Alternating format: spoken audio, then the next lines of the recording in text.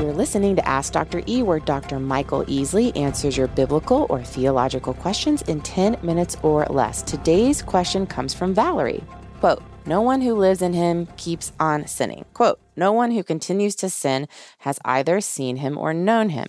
What does it mean when we repent from a sin repeatedly, but just cannot seem to shake it in light of these verses? Thank you. Big question, Valerie, and it sometimes falls across lines. I often talk about my Reformed friends, and I talk about arch-Reformed Christians, and I want to be very careful and kind when I say that, but there's some that can be very strident and very grind an axe pretty sharply. There's a young man I follow on Instagram that I really love and respect. He's newly married. I'm intrigued by him. His title of his, I won't shout him out, but he has a lot of these kind of things, and he'll take a verse and then he'll say something like, if you love sin more than Jesus, you don't love Jesus. Mm-hmm. And I'm like, okay, at the surface, I'm okay with that. But then he will say something like, if you love sin more than you love Jesus, you're not a Christian or something like that. And I'm like, well, it goes a little far. So let's talk about some language that used to be used. It's not used today because it all changes. But when I was younger, we talked about characteristic sin. Okay. If a person lived in characteristic sin, he was probably not saved. So that's like all the time. Let's take a LGBTQA person who says they're a believer in Jesus, but they live that lifestyle. Yep. So it's easy to brand a person and say, oh, if you're living that way characteristically, not repenting from that sin, you can't be a Christian. Okay. Now, on the surface, that sounds like an intellectually accurate sentence. Okay. But I can't go there biblically or theologically. Yeah. In Matthew chapter 5, and let's caveat this, 5 through 8 is so-called Sermon on the Mount. But let me just briefly read these stanzas. I'm not going to read the whole sermon, obviously. But in chapter 5, verse 27, 38, and 43, just as examples, Jesus says, you've heard it said, and then he explains something, and then he says, but I say to you.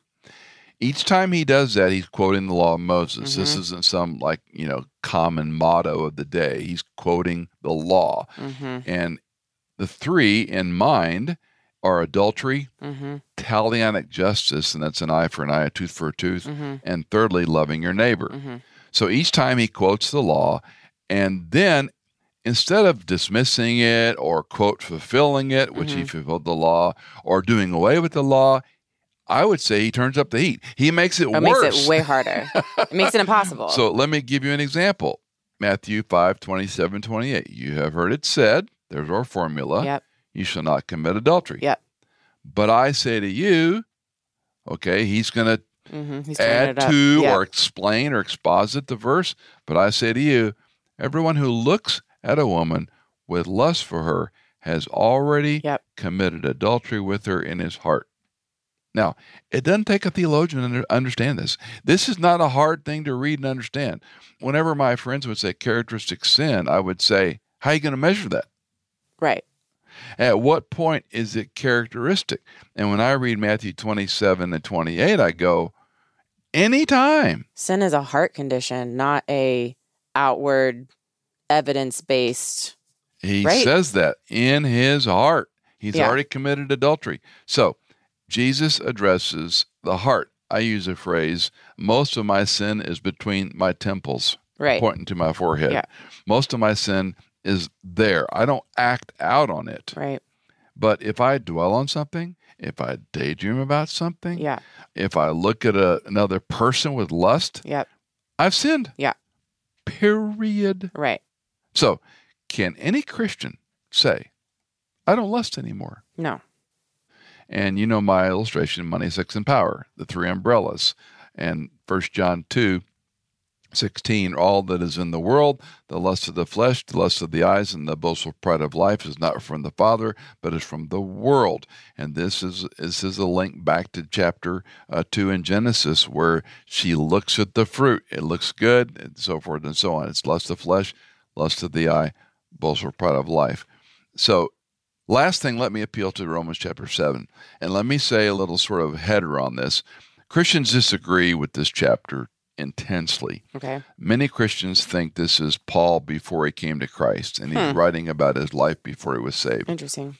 Because they don't want to deal with it. It's a delicious way to get out of it. But hermeneutically, we never do this with other passages of the Bible. Right. And you have to take 5, 6, 7, and 8 as a unit. And I love chapter 7. I love it because he talks about the two natures in chapter 7, verse 14. The law is spiritual, but I'm of flesh, sold into bondage to sin. And he goes back and forth with all these things that he does that he knows it's wrong. Yep. My flesh is always pulling me towards sin. But let me just read the last 5 verses of the chapter. This is Romans chapter 7, verse 20 and 25. If I'm doing the very thing I do not want to do, I am no longer the one doing it, but sin which dwells in me. I find then the principle is this, that evil is present in me, the one who wants to do good. For I joyfully concur with the law of God in the inner man. Yep. But I see a different law in the members of my body, waging war against the law of my mind and making me a prisoner of the law of sin, which is in my members. Wretched man that I am, who will set me free from the body of this death? Thanks be to God through Jesus Christ our Lord.